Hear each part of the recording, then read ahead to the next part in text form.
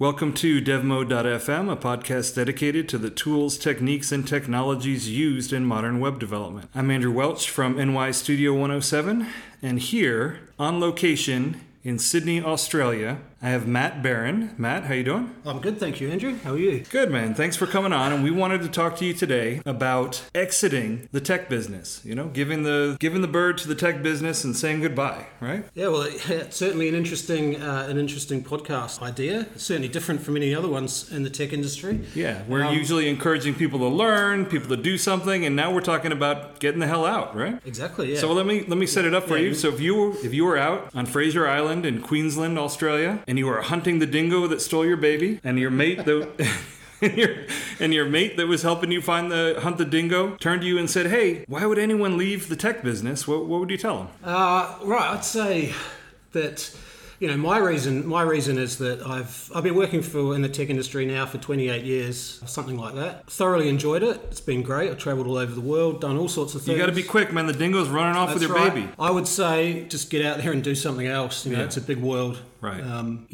It's great sitting behind you, but sitting at laptops and traveling around and everything. But at a certain stage in your life, it's nice to get out and do something completely different. At some point, you want to see the world with your eyes, not through the screen. Exactly. Is what you're telling me. Yeah. So just to give people some background on you, so you have been in the design business for a long time. Like, how did you get your start, like doing any kind of design? Originally, I think I kind of crashed out of school at about 16. Didn't enjoy school, so I just left and went surfing and hung out and played guitar. So you had your midlife crisis at 16. I had one of the many midlife crises. One of many. Okay, yeah, fair enough. And so I was doing that. I wasn't really doing anything in particular, anything interesting. And my father had left from New Zealand. I grew up in New Zealand. He left from New Zealand, went to Holland and started a travel agency over there. That was his midlife crisis. And he asked me to come over there and help them do these brochures. He said, you need some job, get off your ass and learn something. Right. Earn your keep, kid. Yeah. So I know I was probably about 17, 18 then. So I went over to Holland and no idea what I was doing. I'd always been into photography, but really no idea about design. Got a copy of CorelDRAW. Oh my God, CorelDRAW. I think it was probably, even back then it was probably CorelDRAW 11 or something. Oh my God. Got that and got an old DX. That was sort of, for anyone who doesn't know, and this predates probably a lot of people, that was sort of like an Adobe Illustrator precursor wannabe kind of. That sort of tried to do everything. Right. And, I didn't have any background, I didn't know much. There was no real internet. It was probably in the early 90s. Yep. Probably just after CompuServe sort of time. Oh God. Yeah. So, around then. But so I went over there and didn't know anyone over in Holland, got the manual, the huge thick printed manual that you used to get, and just taught myself how to do it. And, made a whole lot of mistakes, failed all sorts of things. In fact, what happened was I ended up designing all the brochures and they were happy with them, all the travel brochures. Yeah. They sent them off to the printers and the printers just redid them all. Did they pay you anything for it? Well, I got a flight over there. Okay, fair enough. So, it was great. Yeah, compensation, yeah. But I found out that I quite enjoyed it, and I didn't, I wasn't great at it, and so I went back to New Zealand again and started learning over there on my own. And, that was the great thing I thought at the time, is that the only thing that stopped you from learning anything was if you didn't have a computer or you didn't have any time. Right. And so I could just or even I knew some people that didn't have computers because, their parents couldn't afford it or whatever, but they would go to like the library or some other public place and just spend hours and hours there. Yeah. And it was a way that I didn't have to go to university. Right. And I just taught myself. So I got a few cheap jobs in New Zealand, and then I got a copy of Adobe Photoshop 3, I think, when I bought an A4 scanner.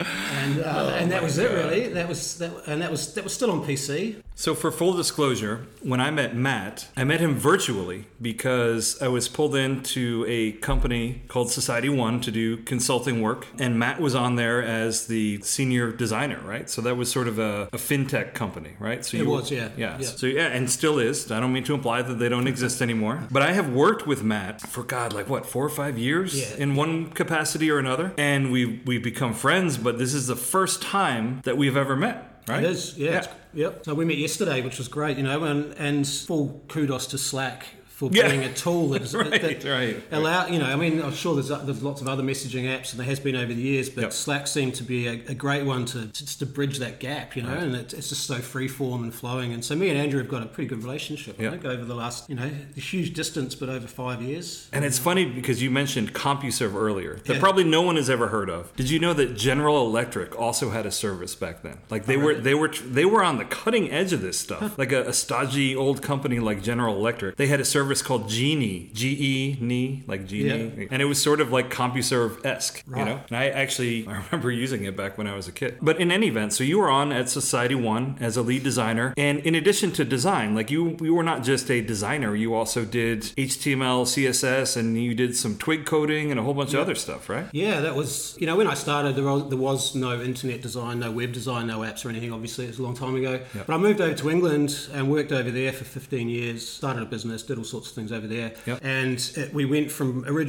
print design, you know, and we were right on that cusp of print going into web, and, you know, we went from probably almost 100% web, 100% print, to nearly 100% web. And I learned a little bit of Dreamweaver in the early days. Then I got really busy with the business, and I kind of got out of it. I didn't really, as it started to progress into getting out of Dreamweaver, I started to just concentrate on the design and the creative direction. So I sort of got out of the coding, and it used to, the more web design we did, the more frustrated I'd find myself getting with the handover between design and developer. It's no one's fault. It just, there was a cusp where you kind of came together and everyone hated everyone else. Just, you know, designers saying, can you move that 2 pixels over here? And no, that's too far. Can you move it back? And developers. So your journey into doing development was just you were annoyed with developers like screwing things up, right? No, you give them a design and they screw it up. So you're like, screw it. I mean, I'm just going to do it myself. I think I was more annoyed with the real subtlety of design translation to code.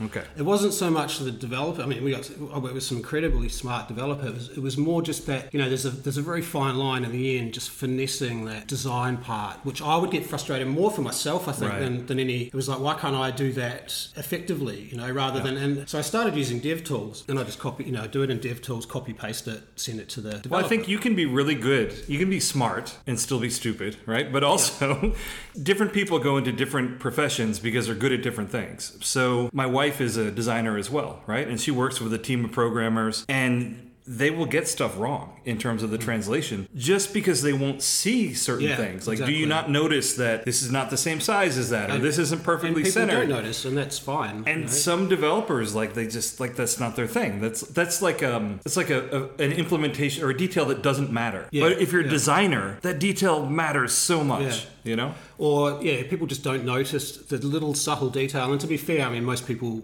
in the real world don't notice either. But as designers, you know, I think that it sort of came about for me that I really wanted to learn coding was when I'd see websites that go out, you know, and that I'd done, and big websites, small websites, whatever, and they'd be kind of like 90% there of what I thought, but everyone would be clapping me on the back. Oh, it's great, love your design. But I was never quite happy with how it came out. You know, you sort of, as a designer, you'd love to be able to take it back and just sit there on your own and polish that last bit. You know, it's almost like a photocopy of the original, right? Yeah, like it doesn't have quite. It's not quite what it should be. But nobody else notices, but you do, and it sort of played on me over the years. So when I was at SocietyOne, I was lucky to be working with Simon Vrashliotis, who has been on here a couple of times. Yep. Simon Swiss is more well known. And I took him on as a front-end developer who loved design, because that was what I desperately needed in that business. And we ended up becoming great friends. And you know, me, Simon and Andrew are really good friends now. And he taught me a lot of coding and basically we had a lot of freedom in that business, I think. We were the only tech people. You could pretty much do whatever you wanted to, because the leadership didn't really have a handle on you. You guys were kind of free range, you know, you were able to do whatever you wanted, really. So we were quite lucky in that, and I learned an awful lot. You know, I learned pretty much all CSS and Sass, which I know a lot of people don't like. I happen to really like it, and I understood it. And you know, you get to that point where you can really finesse stuff, and you know exactly how you're going to do it. Well, and to get back to your point about a lot of people in the real world might not notice if the design was exactly perfect. They might not be able to articulate it, but something that I have been aware of is that the impact the design will make on somebody, like they will subconsciously notice. Yeah. if something isn't quite right, they wouldn't be able to tell you that this margin isn't right or there isn't enough white space there, but they get like an uncomfortable feeling. Yeah, you know? exactly. Yeah. So I mean, working at Society One was great. The way that Simon and I and Andrew got to work together and kind of crafting the experience that we wanted to do, and also we sort of used it as a learning platform for all of us. Let's try this out. Let's try this technology out. I mean, and that was when Simon took his famous Christmas holiday, where he took it upon himself to just refactor the whole site using tachyons. That's right. Yep. Got super excited. It was kind of like someone from the Jehovah's Witness was like knocking on your door, because anytime you talk to him, he was ranting about utility first CSS. But yeah, the freedom was there to do that. And the interesting thing about you is that coming from your self-taught design background, you also were then self-taught in terms of HTML, CSS, SAS. You were even doing some Twig stuff with Craft. And I'm giving this background on you just so other people realize that you were pretty steeped in the tech business and have for a really long time. And so we're currently, or as of like a couple days ago, right?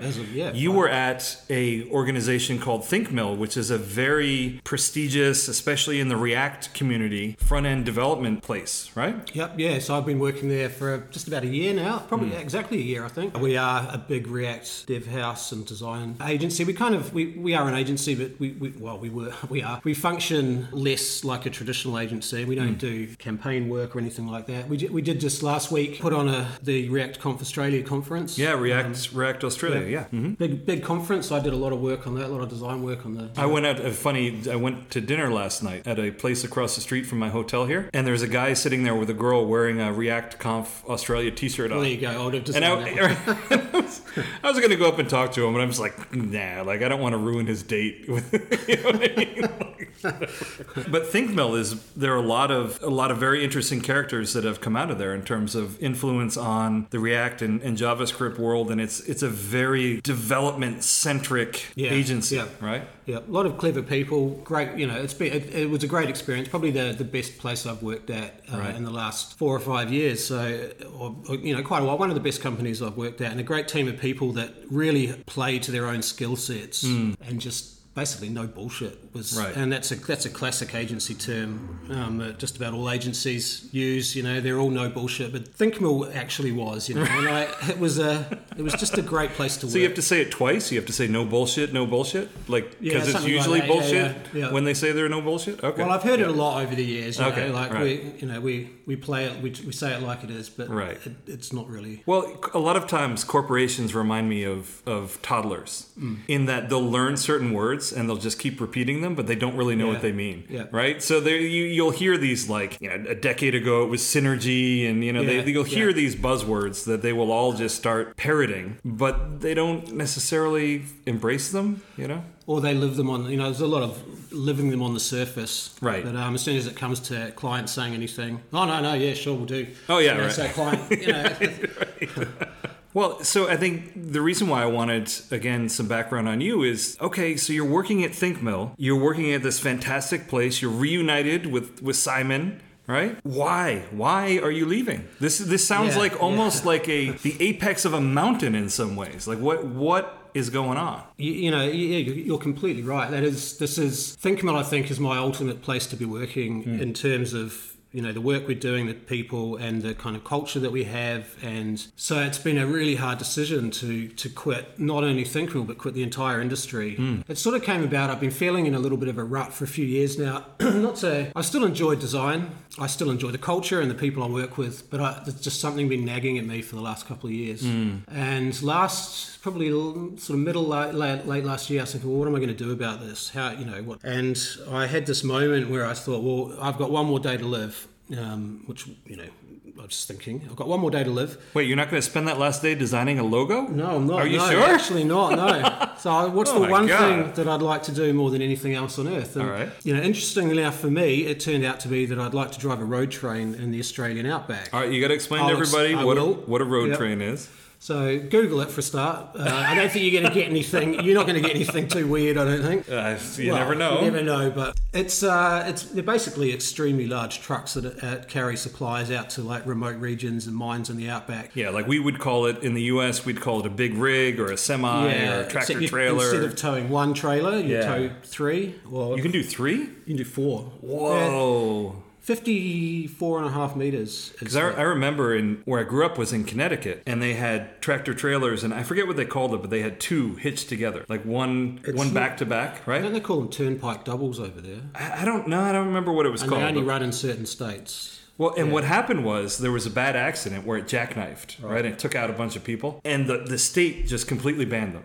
Just totally banned. Yeah. So you're saying here you can have 4 of them strung together? You can in certain areas. I mean, Australia, we're not That really is more of a train than a truck. It's a road train, yeah, exactly, yeah. Okay. And, all right, hence the name. All right, it makes sense now. It came about. I mean, it's one of the as a kid, that was one of the things I really loved was like a lot of I don't want to say a lot of boy kids, but girls as well. But these sort of things that when you're young, you look up to big machinery and for me it was trucks and diggers and I really liked that when I was younger, and when I was 5, 6, 7, I remember being really into it, and I used to draw lots of trucks and diggers and things, and I always had this sort of desire to go driving, and one of the reasons was that I just really liked big trucks and big machines, and the other reason I just liked that idea of escape and open road. Sure. And where you're on the highway, you see a truck, where is that truck going? You know where it's coming from, where it's going, what it's carrying, and just something about that mystery of travel and yeah, because people that work office jobs typically see a very, very small part of the world in which they live,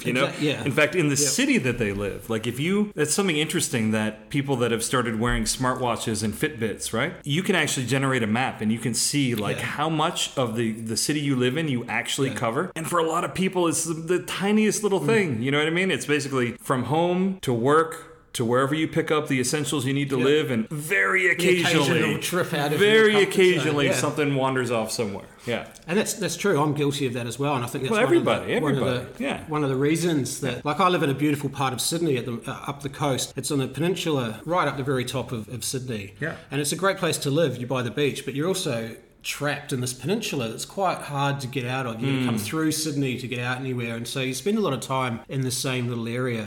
Well, I think that's universal because, so for instance, the first marathon I ever ran was the Avenue of Giants. It's just through the redwood forest in California. And I remember meeting a girl there. I don't remember in what context or whatever, but I was just talking to her, and she lived there. And I'm like, you've been to the redwood forest? And she's like, no. Yeah. So she was in her early 20s, had grown up next to this amazing bit of nature, and had never been there.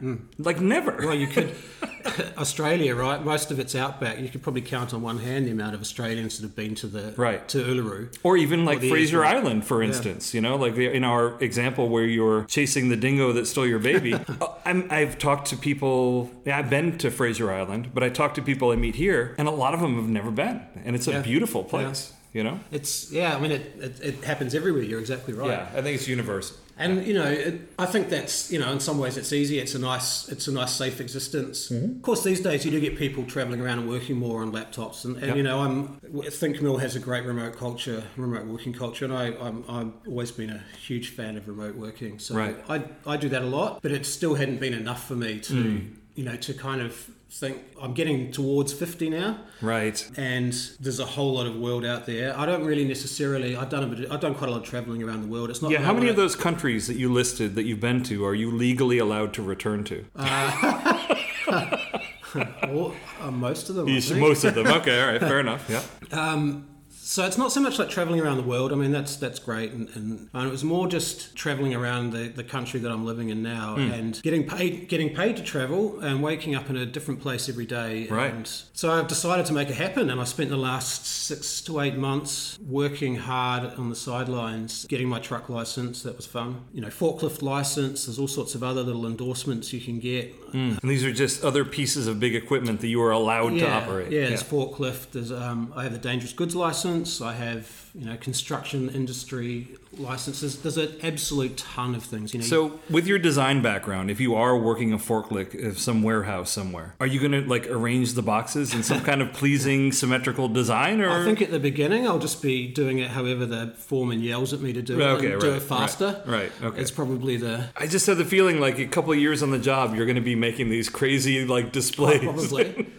I mean, one of the great things, apart from forklifts, is that you see in the States, and you see it. Well, you see everywhere actually. If you take a look at it next time you're on the highway, you'll see some beautifully looked after trucks, right, and semis driving around. And I'm quite interested in that side of it as well. People spend an awful lot of time and money just keeping their rigs polished and clean, and so. It's like people with their Harleys, right? Yeah, where they're exactly outside like just that, making them gorgeous. Yeah, so people put a lot of spare time into it and cleaning them and keeping them nice, and it's a pride thing. So that's really interesting to me that you are going from immersed in the tech business to wanting as little to do with the tech business as possible. Yeah, right? Is that what's going on? It's a total switch. And how much of it is burnout and just disgust with the tech business, and how much of it is just I could have been doing anything for the last 20 years. I just want to do something different now. I don't think any of it. There is burnout from the tech industry. I think that was it JavaScript? Did JavaScript do it? Did JavaScript it kill you? And React and Webpack and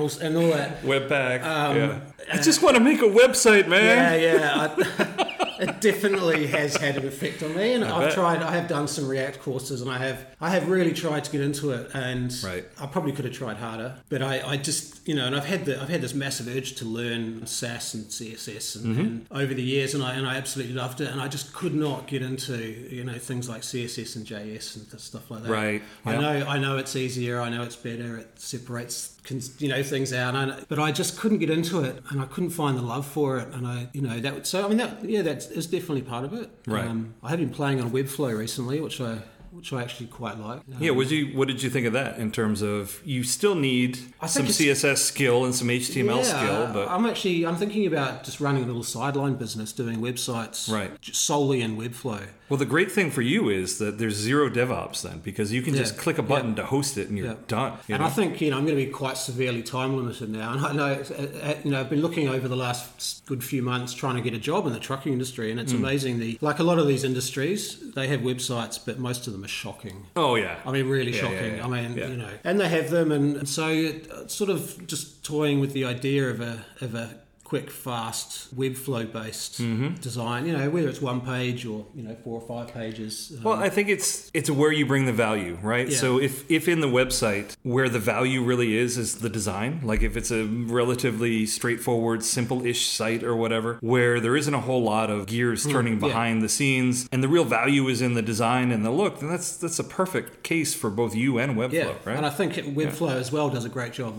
of the different screen sizes too. It's actually I think it's quite neat how you just change the screen size and do what you want on that one, and it just flows, cascades down. I mean, and that's where I think the frustration builds, though, is a lot of these things are wonderful tools. Like Webflow is a wonderful tool. React is a wonderful tool. But it's when you use that for everything, or you use it for things where it's not appropriate to be using it. So for instance, almost every site that you would want to build in Webflow would be a horrible choice to use React to build the website. Like it just would, it's just a whole lot of tooling for not much return if it's like a simple brochure site. But on the other side of the fence, using Webflow to produce a larger site is just, eventually it may get there. Like Vlad is doing some crazy stuff. It may get there eventually. But just when you need that programmatic layer, like that's not the right choice either. No, And I feel like where the frustration builds is when the wrong tool is trying to be stuffed in to do, you know what I mean? And sure, you can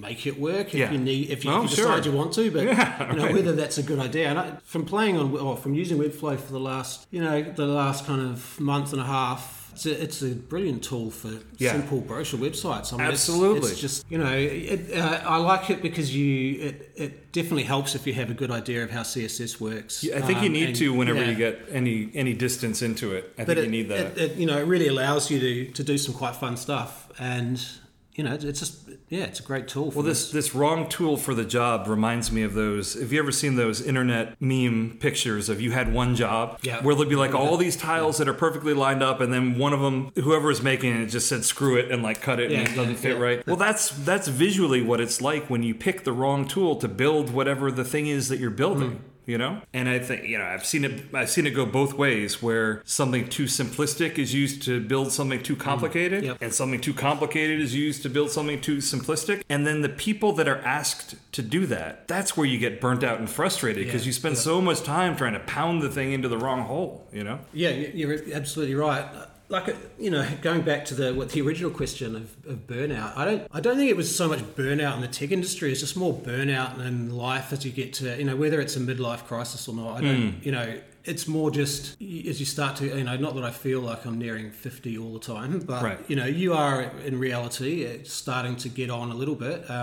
And I just think, well, if I get to 70 and I have another, not that I'm going to work in the tech industry probably till 70, but let's just say I get to 70 and then think, why didn't I go and try that truck driving, that long haul trucking that I wanted to try? And I sort of came to the decision that, I've got to do it. And when I did make that decision, I suddenly felt, you had that sort of that lift in life of like, hey, this is actually... And you actually feel something. Right? You don't have the numbing repetition of this day is the same as the last day, which was the same as the last 100.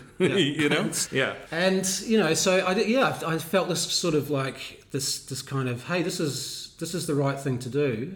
And it's scary. It's absolutely scary. But and I mentioned to you this when we were talking privately. At least you're feeling something. Yeah, exactly. You know what I mean? Yeah. And the other thing is, sometimes being scared is good. Yeah. I've got the fear of actually driving the truck. Yeah, right. Plus, I've just got the fear of changing industry. Sure. I'm starting at the bottom, so I will be earning less money. Yeah. I'm having to move closer to where I'm working, and I live on the coast now. I'm having to move further inland in the city. To your point, so like in the tech business, and you probably have seen this with some serious like developers that you work with that are very tunnel vision, and it's all about the tech, and there's nothing else. You know what I mean? And you don't want to intervene in someone's life, but someone like you who has life experience, you could be like, hey, look, you're going to reach a certain point in your life where you're going to look back and you could be like, what did I miss? What did I not do? Yeah. Like, so and I'm biased because that I saw my life in a different way. So I was doing programming stuff when I was in my teens, right? And the path for me then, and I was even like working at some companies over the summer before college and all that. The traditional route would be, okay, study computer science, and go that way. I ended up studying photography because I didn't want to be just a not well-rounded person, And then when I eventually got talked out of doing that for reasons that I won't go into. I wasn't that great at it, for one thing. But also, it was right at the cusp when being able to make a career as a photojournalist was almost gone, right? It was like it was going away. And actually, no, I'll say it real quick because it is relevant to Australia. So I was friends with a guy named Rick Smolin, who was a photographer for National Geographic, which if you are a photojournalist, that is like the pinnacle. Absolutely. Like you are working at ThinkMill, you know what I mean? And he came, I knew him because he bought my software, he used my stuff, and he came to my college to give a lecture. And we went out for drinks afterwards, and he's like, yeah, look, Andrew, to be honest with you, you should keep doing this computer thing that you're doing.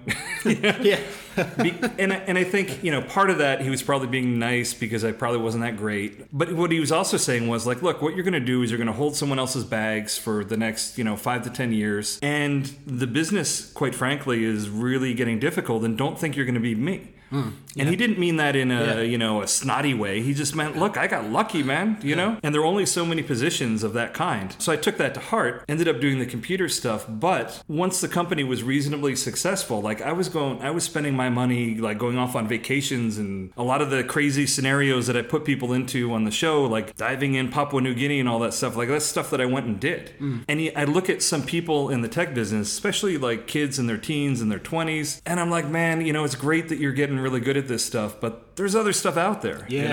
I mean, I certainly wouldn't want to try and talk anyone out of the tech industry. I think it is a fantastic industry, but don't make it be the only thing. Absolutely. And I if I can say one thing on the other reason that I didn't really go off and try to live my dreams is that for years, like a lot of people, I was subconsciously worried about what other people would think. Right. And that's that's another topic in its entirety. But I'm just generally insensitive that I don't care. Well, I don't care either. It's more I'm quite outspoken, but when it comes to changing your entire life, that's true. It's scary, man. You're right. It's and especially going from something which a lot of people see as a really that's a pretty amazing industry to be in, right, to going to be a truck driver, which a lot of people think, what the hell you want to do that for? Right, right. And so I was always worried, I always thought, maybe I should go and do that, and then I won't. Or I'd mention it to someone, they'd go, what do you want to do that for? That'd be boring. Well, this is like the movie Office Space, which is one of my favorite movies of all time. If you haven't seen it, we'll put a link in the show notes. You should totally watch Office Space. But, there are a bunch of guys that are working these mind-numbing jobs in Silicon Valley. And at the end of it, one of the main protagonists ends up working a construction job. And his friends come over and say, hey, we could get you a job over at Inutech or whatever. And he's just like, no, man, I'm good. Yeah. You know what I mean? Like, I'm good. I don't need that. Yeah, so once I decided, no, look, I'm just going to do it. And I remember when I first was going to go and get my license, the truck license, I wasn't really planning to tell anyone. I was just going to go and do it. Right. And it wasn't that I was going to keep it a secret. It was just that I thought, instead of going on about it, I'll just go and do it. And then I'll have it and I'll see, And then once I started telling a few people that I was thinking about it and why I was thinking about it, I was amazed at the response of people actually saying, good for you, go and live your dream. Yeah, good. And there's actually the majority of people said, bloody go for it, and they were, there was people saying, oh, I'm so jealous or envious of you going off and trying this thing, and it's actually been a really good experience. Yeah. And I was always worried, which you shouldn't be, about what other people think, and that's for young guys and girls. That's one piece of advice that I think is crucial, is just don't worry about what other people think about what you want to do, It's tough because we're social animals, and I know, but and I think we are closer to wild animal than a lot of people want to admit. You're walking around in your nice suit, you think you're very sophisticated, but it doesn't take much for that veneer to be peeled away, and we are kind of slaves to our biology to some extent or another. But you're right. I mean, that's something I try to tell my kids, and it's not easy, but I try to tell them. I remember saying, like, whose opinion of you is the most important. Yeah. And my kid was just like, my friends, no. Mom, dad, no. I'm like, no, you. Like, your opinion of yourself is what matters more than anything else, And, Gary Vee, the motivational speaker, I don't really watch much of his stuff, but I do remember seeing something once where, he was talking about really don't give a shit. About what other people think. Right. And it wasn't just that, like, he said, your friends, your family, he said even your kids, and I've got a son who's 15 now. And that was a really interesting point, because you might not think about it if you don't have kids, you might not understand this yet, but you do kind of think about what your kids are going to think of you. Sure. And he was saying, don't even, seriously, it's not like just flat out ignore their, their interests and their needs. It's more just don't let that stop you from doing something that you really want to do, Yep. And, but also you're teaching your son a lesson. So first of all, what it is that you're going to do, I don't think matters, right? It doesn't at all. Absolutely not. The fact that it's truck driving for you, like, that's fantastic, but that's not the part that matters. The part that matters is you're going off to do something you've always wanted to do. You're pushing your comfort zone, and you don't want to die being like, I wish I had done that. That's exactly I wish I had tried that. That's the lesson that your kid may not even know it yet, but that's the lesson that you're teaching. It is. Yeah, and I've spoken to him about this, try to explain to him my reasoning of doing things and just exactly try to push that message to him. And, I've said to him, like, if your dream was, for example, to become a street cleaner, and that was your dream, will you go for it and do it, And he's like, well, he may not get it now, right? Yeah. And he's 15, so he's at an age where,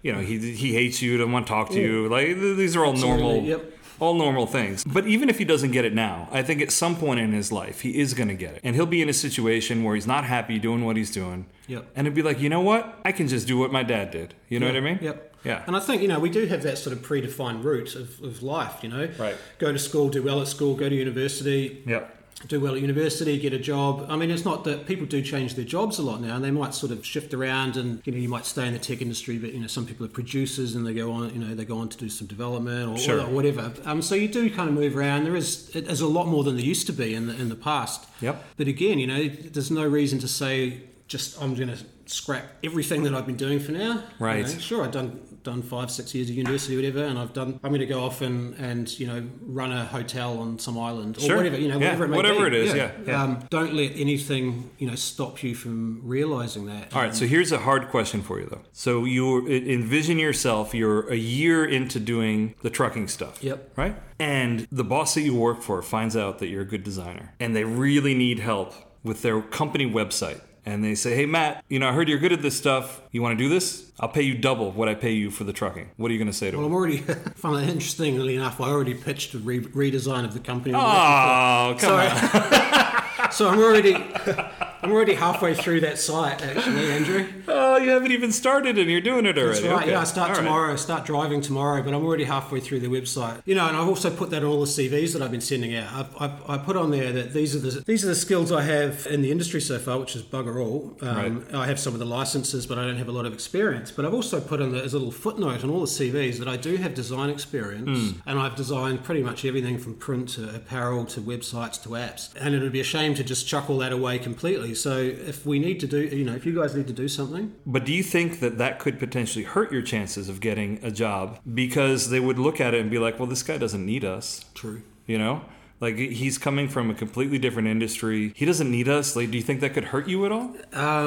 Probably not. It's not in this industry in particular, because number one, it took me 2 days to get a heavy truck license. Okay. I'm on a heavy rigid, which means you can't pull a trailer. It's like a tray truck at the moment. Okay, right. I've got a few more months of that left. The problem is in Australia, it works differently to the States, is that you cannot get a job without experience, and you can't get experience without a job. So it's an absolute classic catch-22. And the main reason is for insurance. A lot of companies, they won't take you on until you've been driving for 2 years because the insurance company won't insure them, which makes it really, really hard to get into the industry. And I've been trying all sorts of like, rather than just looking around for jobs, I've been networking on Facebook and LinkedIn, and which I don't normally do. Well, you could tell them, all right, I'll do this site for you, but you have to give me some routes or something. Yeah, Yeah, I know. or routes, I should say routes. Route means something very different in Australia. I'm from New Zealand, we call it roots. So, Okay, yeah. all right, good.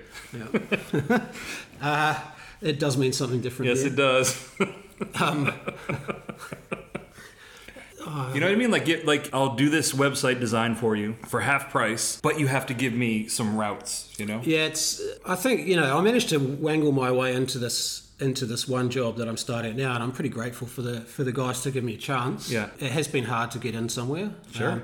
Now, is it a union business, the trucking here? No, not here. Really? Okay. It used to be, I think. I don't think it is here now, though. So I'm pretty grateful to be able to get in there, and I've got a lot to prove and a long way to go. I'm starting at the bottom, and it's hard to start at the bottom as someone who's been at the top of, or at the relative top of the industry for quite a while, and you're going to the very bottom of another one. It's humbling, right? Yeah. It's got to be humbling. Yeah. But I've approached it with I'm here to learn. I'm like a blank slate. I want to do everything properly. I'm going to listen to all the old guys. Yep. And a lot of the trouble in industries these days is that the young guys don't want to listen to the older guys because they know everything, and whether it's this millennial kids these days or I don't know. Old man screams at cloud. There's quite a lot of that. So I've sort of gone and said, look, I just want to learn properly. Yeah, right. I'm happy to do anything it takes to get in there and to do it properly. Right. If I was a young guy, sure, I'd probably come in and start as a yard hand or something, or a loader or something if I was in my 20s. But I'm not really, and I don't really have time to muck around sweeping floors. Well, okay. So how about another scenario for you? So Dominic from ThinkMill mentioned this to you, is that, in the span of the next 5 or 10 years, you might have self-driving trucks where you could just be like, you could be like hanging out to make sure everything's okay. You could be doing, full-time design work on the job while that's going on. What do you think about that? And as I replied to Dominic when he told me that, I said, I can't think of anything worse. Interesting, and I've had a few people questioning me on that, and I think these days as well, especially with global warming and pollution and things, and it's I welcome electric and possibly self-driving, but electric and less pollution. But when I'm thinking about living my dream in the big machinery industry, it certainly wasn't silent electric vehicles that we monitor on it was dust and diesel and dirt and and grit and I think you'll still get all the dust and the dirt, especially if you're out back, no matter what you're in. I think we've got a few. I mean, that was another reason for me to try and get into it now. Is that I'd like to, rather than sort of sit in these big Tesla electric trucks that look weird. That wasn't what I really dreamed about when I was a kid. It was these big Kenworth and Peterbilt trucks, which, the two big ones in the States and Kenworth here, big shiny chrome and big, that was back in the BJ and the Bear. And so you don't want to be in like a little capsule that's kind of sitting inside of a... worse. Yeah, I want the proper noise and the it doesn't even have a windshield, like you're just sitting there, there's a TV screen or something? Or you just like drones, you're just sitting in some bunker somewhere. Well, that's actually the interesting thing. So it could be like, how they've got those crazy military drones where the people that are actually piloting them can be all the way around the world. It could eventually be the same for something like trucking, because you could be sitting in a room somewhere. Just like you did when you were in the tech business, like driving the truck. Yeah, and I think that will happen. In fact, something like that. It will happen. Oh, I can't even imagine. Like 10 years from now, Matt is sitting in a room, driving his truck, going, "What the hell happened? Like, I was trying to leave this. What's going on, man?" Well, it's going to happen to a lot of industries, I think. Yeah. Drones is a huge one. I'm also training to get my pilot's license at the moment. I think I'm about 8 hours in at the moment. I've had to put that on hold while I get this other career up and running. But again, drone pilots sitting in a room somewhere, especially military drone pilots, flying drones over over in Afghanistan. I actually have run into a strange number of crazy bush pilots from New Zealand. Well, like in Central America and all these places, there'll be some like crazy New Zealand guy who's just there flying like this tiny little bush plane from place to place. It's very New Zealand. I could see you do that. Yeah. I could totally see you doing that. That was operating some route in Papua New Guinea. Well, I've actually thought about doing that as a job as well. And I've always been interested in flight as well. So before I started doing my trucking license, I was actually getting my flying license. It's a lot more expensive and a lot more time consuming. Right. And I'm still going to continue to do that. I've still got another, before I get the first recreational pilot's license part, I've got about 10 hours left. But I was thinking about becoming a pilot. I never wanted to. I've always been interested in cargo for some reason. Okay. Like there's something about cargo. Do you want to start your own cargo cult? So if I was going to fly, I wouldn't like to fly people. I'd like to fly cargo. Okay. And I don't know if that. I honestly can't answer why. Do you know what the cargo cults were, though? Yeah, I do. You could start your own cargo cult. It's some random. You could just be randomly flying over some islands in the South Pacific and just pull the cord and drop some cargo out, and pretty soon they'll be worshiping you. There'll be statues with your effigy up there. Yeah, there's probably a few of them around already. Actually, no, those are wanted posters. That's a different. That's a different thing, man. Same. Yeah, same. So the interesting thing about this to me is you're trying something out. You've always wanted to do it. If in a year from now you're like, you know what, this actually sucks. Yep. Well, whatever, no harm, no foul. You know what I mean? The hard thing was first making this decision of leaving, but then I decided to, I've been thinking about it an awful lot, and I thought, well, hang on a minute, I'll just treat it as a working holiday. If it's not what I think, and I'm sure there's going to be parts of it that I'm going to absolutely hate. Sure. I'm going to, like all jobs, and there's probably parts I'm going to love, and whether it's the dream that I had when I was a kid or not, it doesn't really matter, because if it doesn't work out, I'll do it for a year. I'll learn an awful lot of things over that year about me and about different things that go on in the world, and I can go back into design or I can go and do something else. But rather than seeing it as like I'm making this decision that is going to just change everything for the rest of my life, it's not the be all and end. It's not. Worst case, a working holiday. Hey, I did this amazing thing for a year. I went off and drove trucks around and learned some new things. And I wouldn't say it was a dream necessarily, but I still remember in the 5th grade, I did this book report on the Galapagos Island, right? And I thought it was the most amazing thing. Like they had all these crazy exotic animals over there, and always wanted to go there. And in my, I think in late 20s, early 30s, I got an opportunity to go there on a liveaboard boat where we dove, like scuba diving all around the Galapagos. And man, was it satisfying to actually complete something that I had thought about doing ever since I was a kid, Yeah. So that was super satisfying to do. That is a dream. I mean, that's, Well, it wasn't like a whole career, though. You know what I mean? But I think, it's like the bucket list thing. I mean, sort of. I don't... But it was more than a bucket list thing to me. I think that I was It wasn't just, I want to... I don't really have a bucket list. Yeah. I sort of do things as over the years, as well as designing, I've been a DJ and I've DJed for a long time. I've thought about different careers. I tend to get really focused on what I'm interested in at the time. Right. you know, whether it's flight or you know, crazy things like making bread or cheese, and you know, I make my own sausages and things like that. And I kind of thought about going off into these directions and becoming a boutique butcher, and you know, so I've sort of thought about lots of things, and I dabble in lots, you know. Master of none at the moment, but well, that's hilarious that you're talking about making sausages, especially because do you remember I told you I thought you looked like Turkish? Yeah, from the movie Snatch. Yep.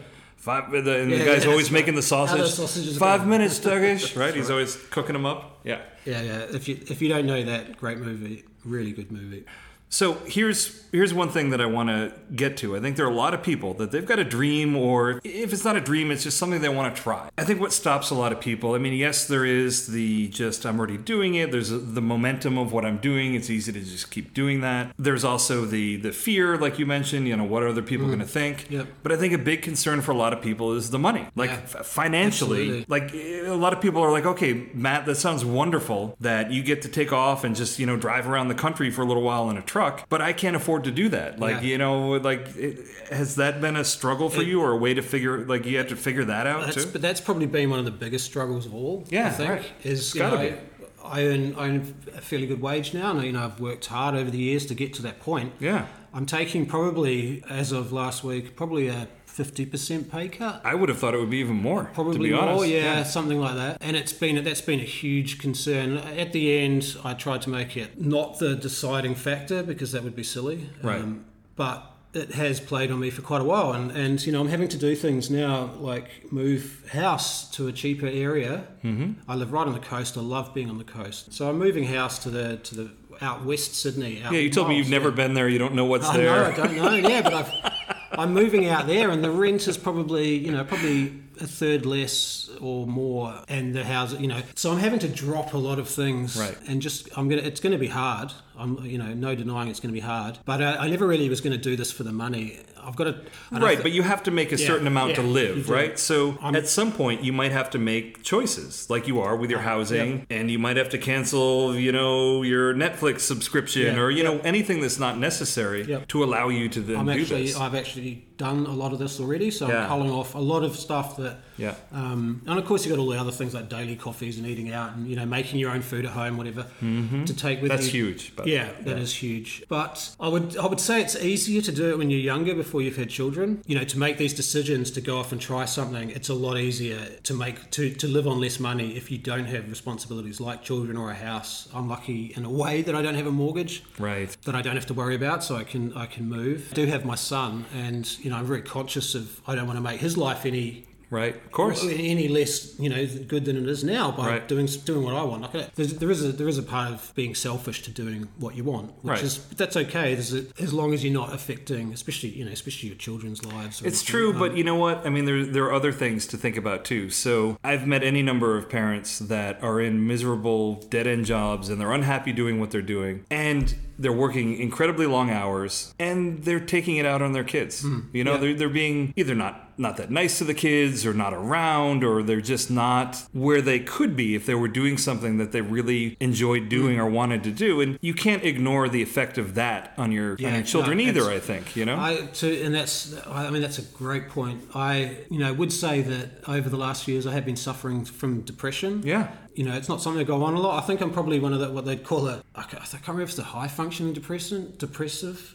But it's where you can come across as being, everything's great and fine, but actually everything's not really fine. Right. And I've been struggling with that. You know, there's this sort of loss of the worst thing for me was losing interest in things that you love. Yeah. And that's a classic depression. Everything turns like a shade of grey. Yeah. Right? You know what I mean? You're just not that interested in doing things anymore that you used to love. You think, why not? And you know, I mean, I've had to read a lot and try and understand a lot of that. And I have to say, once I made this decision to go and try this out, it's this feeling I haven't had for years and years and years. Like I said before, at least you're feeling something. Yeah, you know what I mean? You know, just sort of. Yeah, and I feel alive again. Nice. You know, and I certainly can't say that I've not enjoyed my time in the industry, in the tech industry. Now, I may well come back into it. Right. I've had some amazing times, and it's been fantastic. But I was stuck in a rut, and it was not just a work rut. I mean, the work we've got some great clients here. I work remotely. It's fantastic. Sure. It's not so much the work I was doing; it was just the whole package of my life was, Right. this rut of like I'd get up and I'd do some great design but I'd get up next day and do it again and again and again. Right. Right. And 28 years times, it's a long time. At some point, it doesn't feel that much different than putting something together on an assembly line, right? And and it's sort of hard to explain, especially if you're new in the industry or you're still fired up, and there's a lot of great, I could still keep on doing it, but I haven't felt this alive in years. And that's just it, man. I think that summed it up. Yeah. For me, anyway, in terms of what this is about and why it's a good thing for you to be doing, is that you are saying, I feel alive again like I haven't in many, many years, right? Yep. And that's fantastic. That's great. Yeah, it surprised me. I've still got a huge amount to learn, and so I'm starting at the bottom of this industry that I really know not that much about, and so I'm terrified, of course. I'm terrified of a lot of things. Terrified in a good way. Right. Yeah, as you said, like, you're feeling things, and I'm just excited to get going with it and just to learn some new things and see what happens. Well, I think that's where we're going to leave you, Matt. We're going to leave you terrified but alive, but feeling alive. At least for the next couple of days, right? Alive, hopefully longer than that. Yeah, until the COVID-19 wipes you out, and then it's all over. Well, yeah, that's when we go outside the hotel in a minute, right? But that about wraps it up for another episode of the DevMo.fm podcast. To have every episode sent to your device, I'm doing this off the cuff. I don't remember everything. Subscribe to our RSS feed or subscribe in iTunes or Google Play. And if you like what we're doing, please leave us a review on iTunes. That's a great way to help people find the show. For the DevMo.fm podcast, I'm Andrew Welch and Matt Barron, formerly of ThinkMill. Thank you for coming on, my man. Thanks for having me. It's been great. Yeah, it's been a great conversation. Thank you. Let's see how we did. I think we were all right. That was really all right. Oh, look at that. Look at how perfect it was. I think they say, look at that. It didn't work.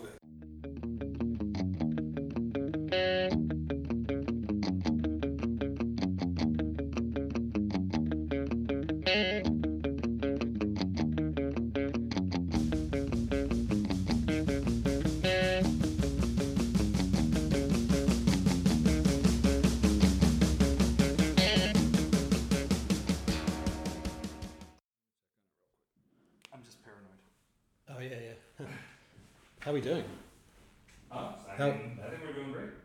Well, I don't know. I've never done a podcast. So. Yeah, no, it's going good. No, I mean, really, a podcast is just it's a conversation. That's all it is. Talking, yeah.